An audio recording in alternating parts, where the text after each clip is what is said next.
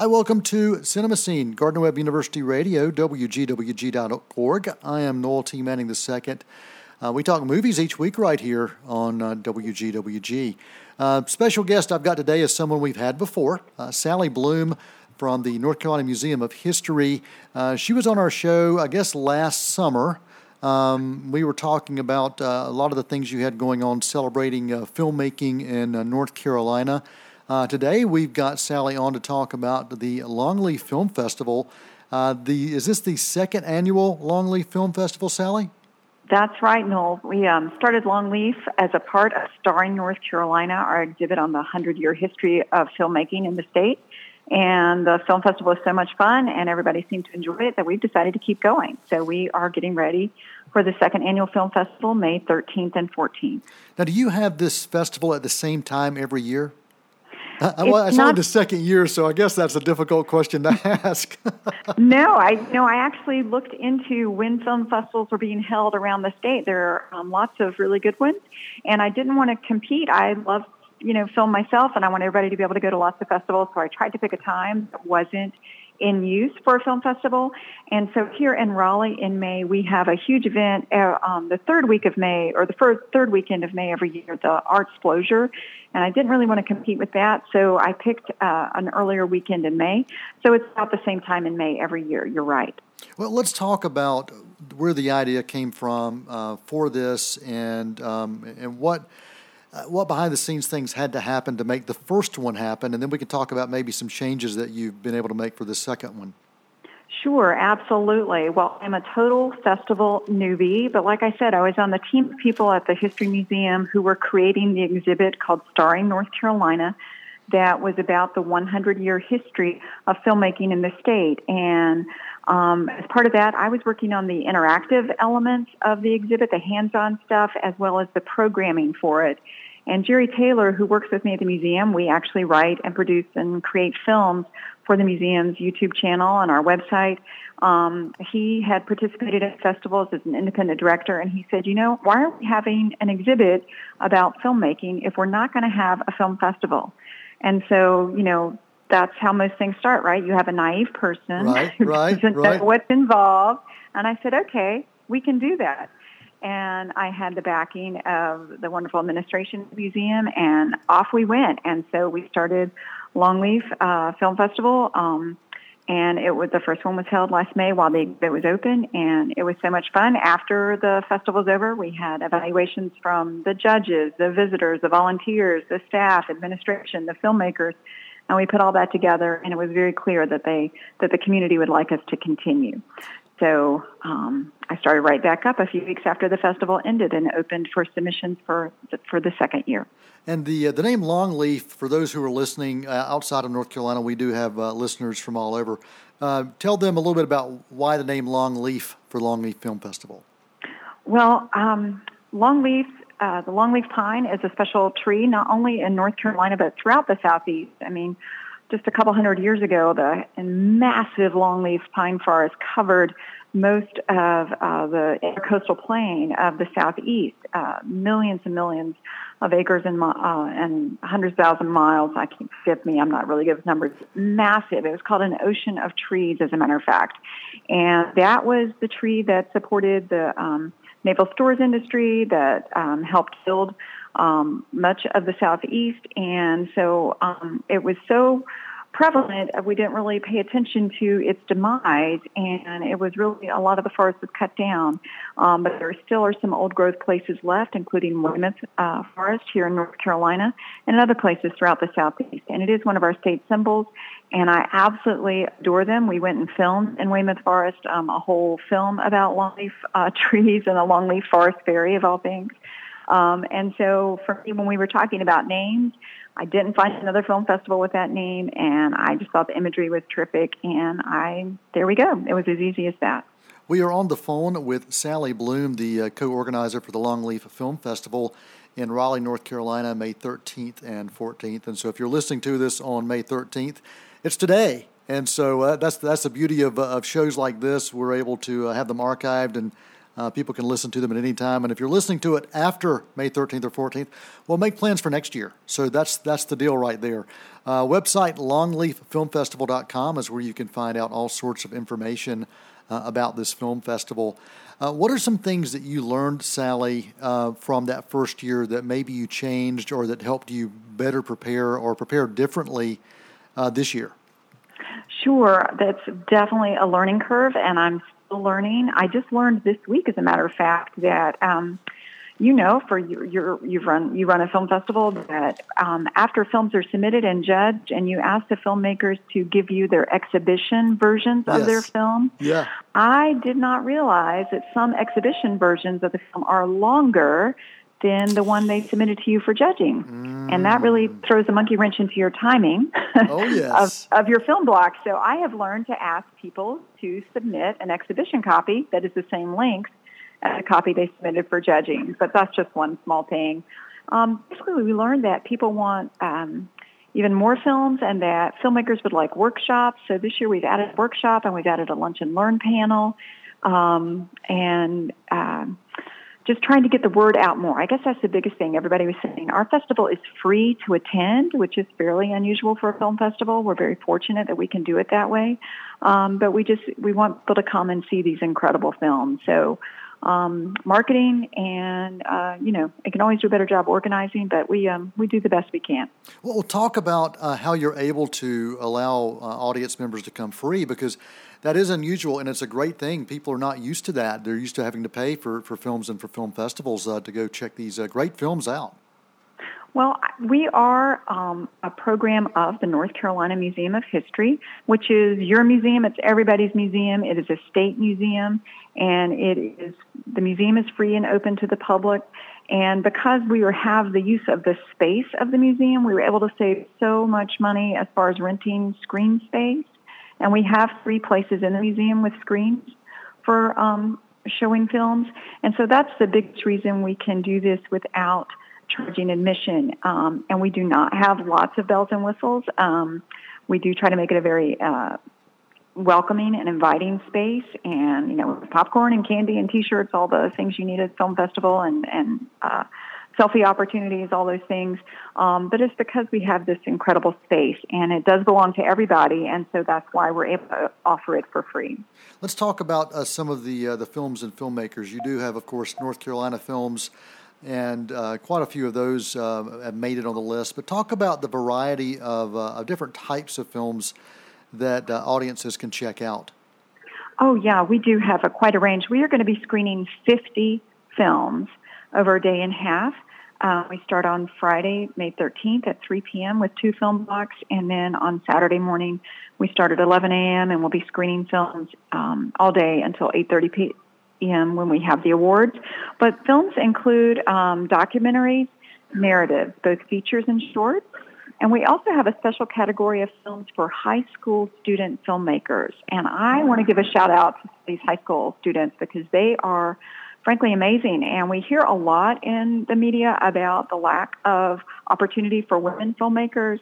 Well, I have to tell you that my high school student films this year, I have 4 incredible young women and 1 young man. So that was really neat for me to see these young women making films. And as a matter of fact, one of my high school students, Morgana McKenzie is her name. She's actually Canadian. She has already made like 6 films. She is a machine. I don't know when this child sleeps, but they are incredible in quality. Her film last year, Gifts, won our top student film prize, and she has another film in the festival this year called Ellie. And our student film category is limited to shorts, and so this is a narrative short, and it's just really, really fun to watch. Yeah, I will echo that. I've had a chance to screen a few of these myself, and I was really impressed with the high school projects. And there was an animated project that I saw. I think it's showing up in the festival. That was also. I'm sorry. Go ahead. You're talking about One Day on Carver Street? Yes. Yeah. Really an animated documentary, and really incredible concept, and to know a student did that too, that really blew me away.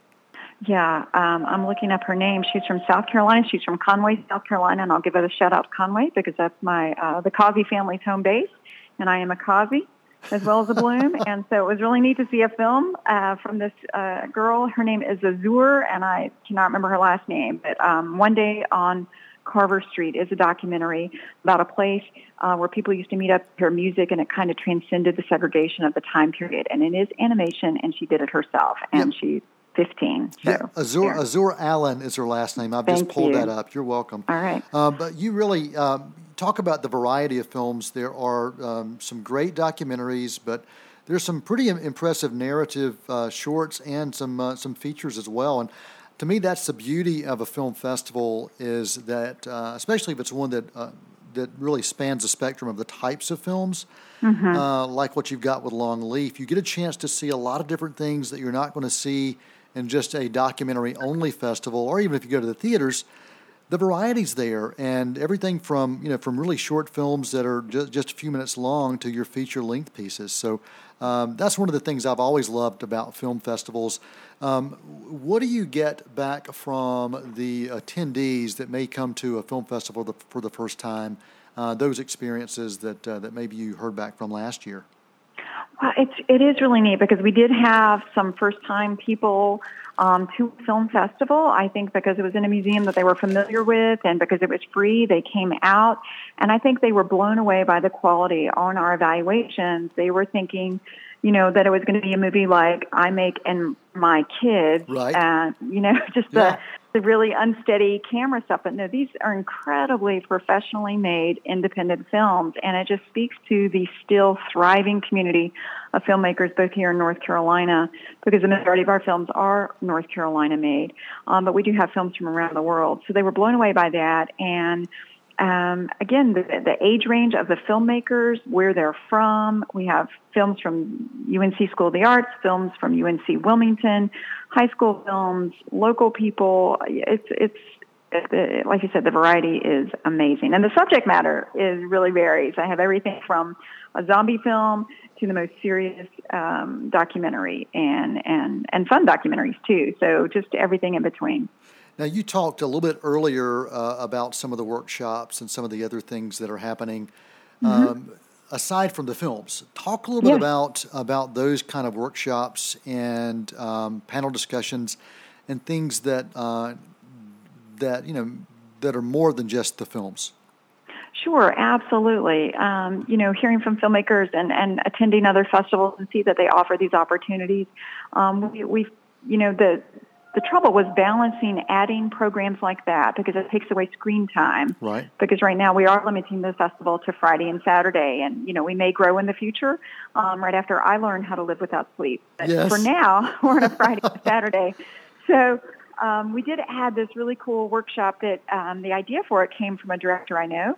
And he was saying that he is a director. He's never been an actor. He never took acting classes. And he made this horrible statement because I am very close to actors. I have several in my family, and I'm coming from a theater tradition. And he said, actors are tools. And I'm like, are you kidding me? Actors are a huge part of the process. And and so we were having this conversation. I said, you need an acting class. So we came up with this workshop. It's called Acting for the Director. And it's with Estes Tarver, who is a wonderful one-man band. He is an actor. He went to UNC School of the Arts. He has professional experience in New York and LA, TV and films. He's also a theater actor. He has his own stage company. He is a producer. He is a director. He just, has seen it from all sides, and he's just a wonderful, lovely person. And so he's going to be running that workshop for us on Saturday, May 14th at 10. And then the other thing I heard from after last year's film festival, a couple of the films we had at the festival, several of them were into distribution at the festival. I was talking with Ted Roach, who is the wonderful director of 120 Days documentary that won one of our top awards last year, just how challenging it was to go through the distribution process and how many experts you need. And he was trying to negotiate the education rights so he could continue to show this documentary for free to the public in places where he wanted to get the word out about it. And just how challenging it was. So understanding that, for many filmmakers, getting to distribution is quite a goal, we decided to have a workshop on that. So we have a lunch learn panel on May 14th at 1. And we got a couple people there from different viewpoints. We have an entertainment attorney from Brooks Pierce Law Firm in Wilmington, and he works with the entertainment industry a lot there. And his name is Thomas Varnum, and he's also an intellectual property attorney. And he has worked with filmmakers from beginning to end, so he really has a deep understanding of the filmmaking process. And then we also have a filmmaker, Vernon Rudolph, who understands distribution from the other side, from the filmmaker perspective. And his credits include 30 for 30, Toy, Finn, and he is the director of photography at Skygrass Media. And so those two perspectives together, I think, are going to create a pretty cool panel for filmmakers. And something else that you don't see when you go to a typical theater is you don't see the filmmakers there in the audience. That's one of the things with a film festival you will have. And I think you probably also have typical opportunities for Q&A with those filmmakers either after or before a film. Is that the case? Oh, absolutely, absolutely. We leave time in each film block for anybody associated with the film to come up. It's informal. We have at our check-in table, we just have name badges with the names of films, and if you're associated with the film, you put on that badge, and you can come up at the end of your screening, and all kinds of questions emerge. And and that's, again, a balancing thing. Sometimes you want to keep going on, and we're getting ready to start the next film block. So I have really good staff and volunteers helping to make sure everything runs freely. But then we always have time for the filmmakers out in the lobby of the museum to hang out. We have a room. We have all kinds of posters up and photo opportunities, and so people can continue to chat with filmmakers throughout the day. We are talking to Sally Bloom from the Longleaf-Film Festival that's taking place at the North Carolina Museum of History, May 13th and 14th. This is the second annual Longleaf Film Festival. She's our guest today here on Cinema Scene on WGWG.org.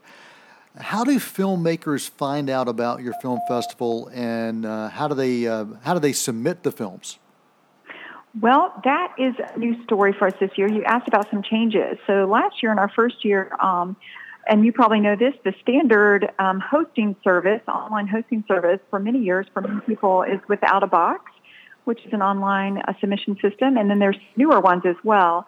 And last year, we accepted films from Without a Box, another hosting service, Film Freeway, as well as people could submit directly to me at the museum. Well, then I learned that juggling 3 submission sites was a lot for me to handle. Oh, yes. So this year I narrowed it down, and we're just using Film Freeway. And Film Freeway puts out the word about our festival. And other new things I've started this year is Longleaf Film Festival has a Facebook page.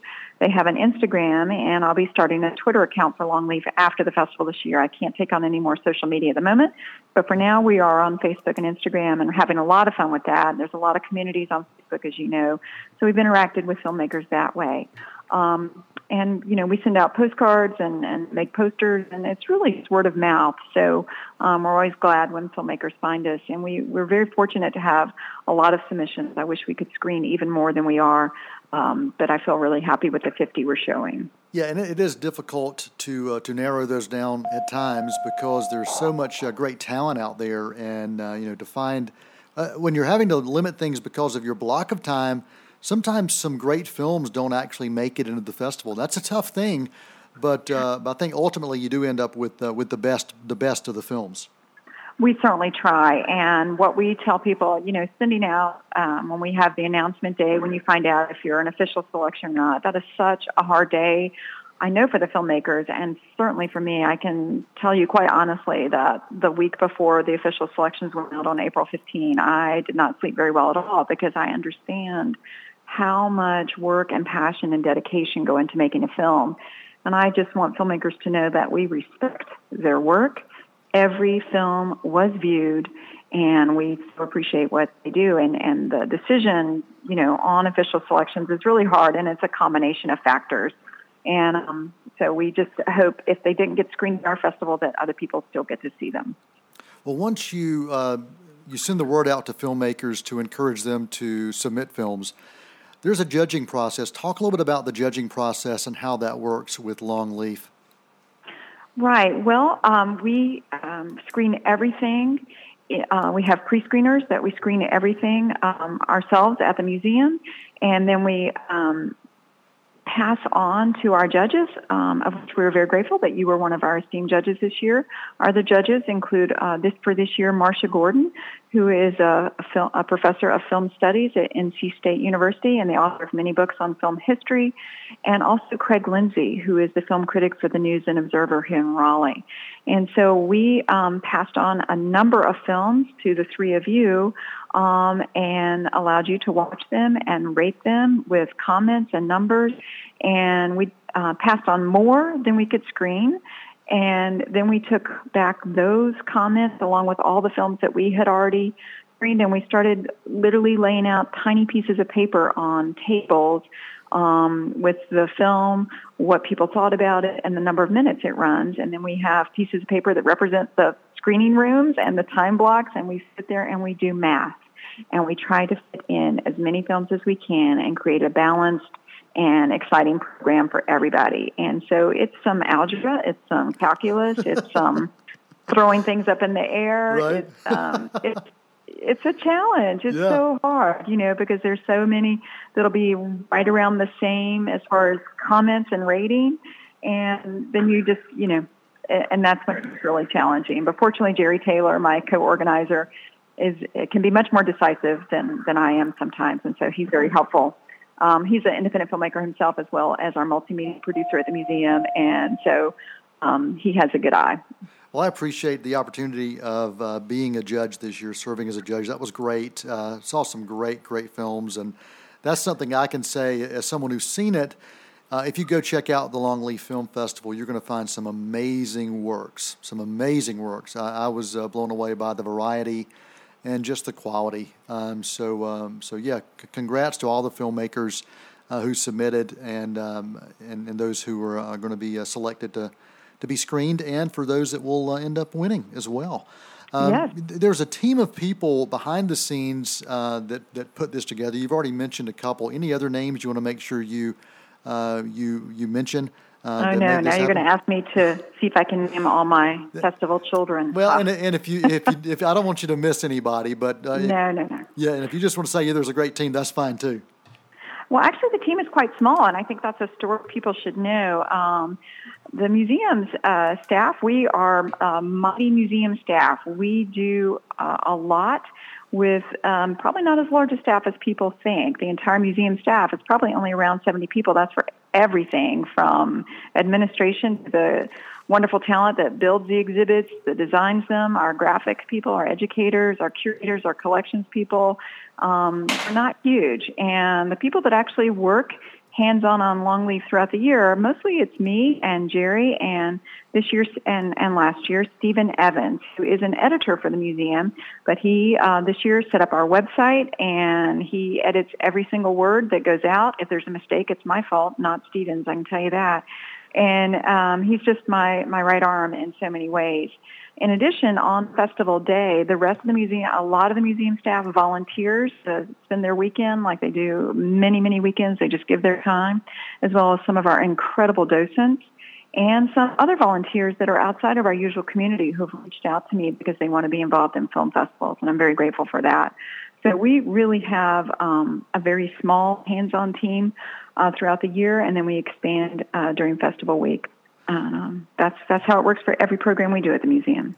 Now, earlier, Sally, you had mentioned several screening locations. Talk about where these films are exhibited. Give kind of an overview, a snapshot of what these facilities look like when people go in to watch the film. Sure, absolutely. So at the museum, on our lobby level, the museum, by the way, is in downtown Raleigh.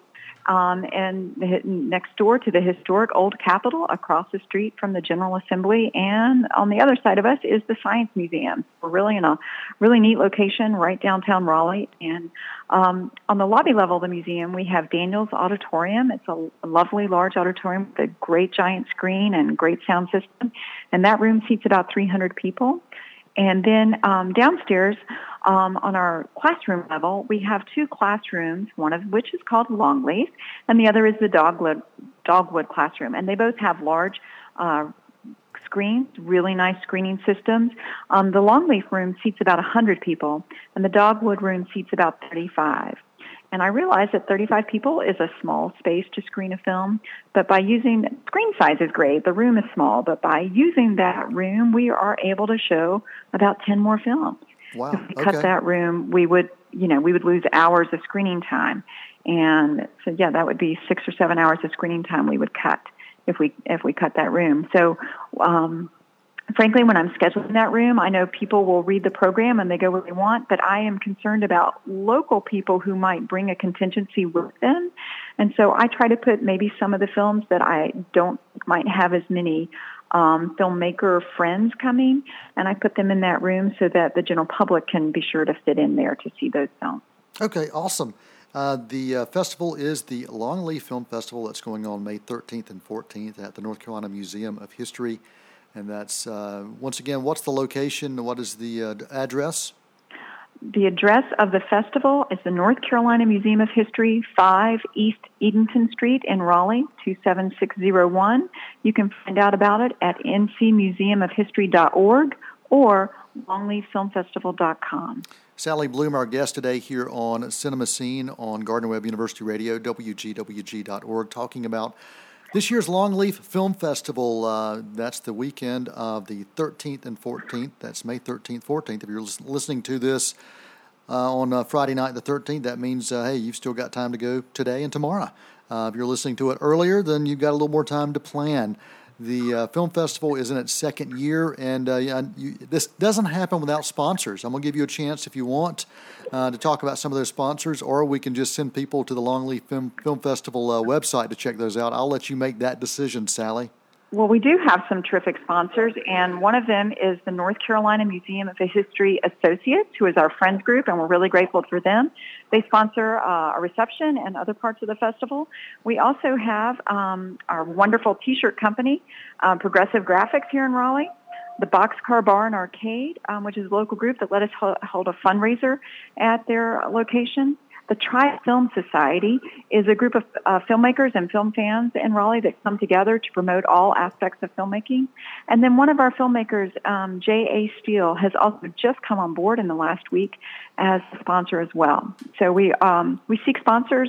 We're not a high-end sponsorship thing. You're welcome to participate at pretty low, reasonable levels, and because we realize that not everybody has tons of money to give, but every little bit helps because, again, we are free to the public, and so we appreciate these sponsors very much. And that's right. This film festival is a free film festival. Anybody who wants to attend can do so, no charge for you at all.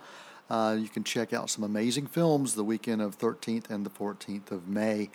Sally Bloom, our guest today, and we really appreciate that. She is the co-organizer of this film festival, and you can find her pretty much all the time somewhere related to the North Carolina Museum of History. She's busy, busy, busy. Let me just say that. I've been really impressed with your work, and I'm glad that you and I got a chance to meet last summer, and excited that I could be a part of this Longleaf Film Festival as a judge this year, too. Thank you so much for that. Well, thank you, Noel. I'm glad you didn't go running to the hills when after meeting you, started asking you all these favors. So. No, I really did love it, and it was a lot of fun. It was a wonderful time to be able to look at some of these films, and just some great talent. I'm just really excited about what people are going to get a chance to see at the festival this year. Do you have any final thoughts, final comments, things you want to make sure you share with our listeners?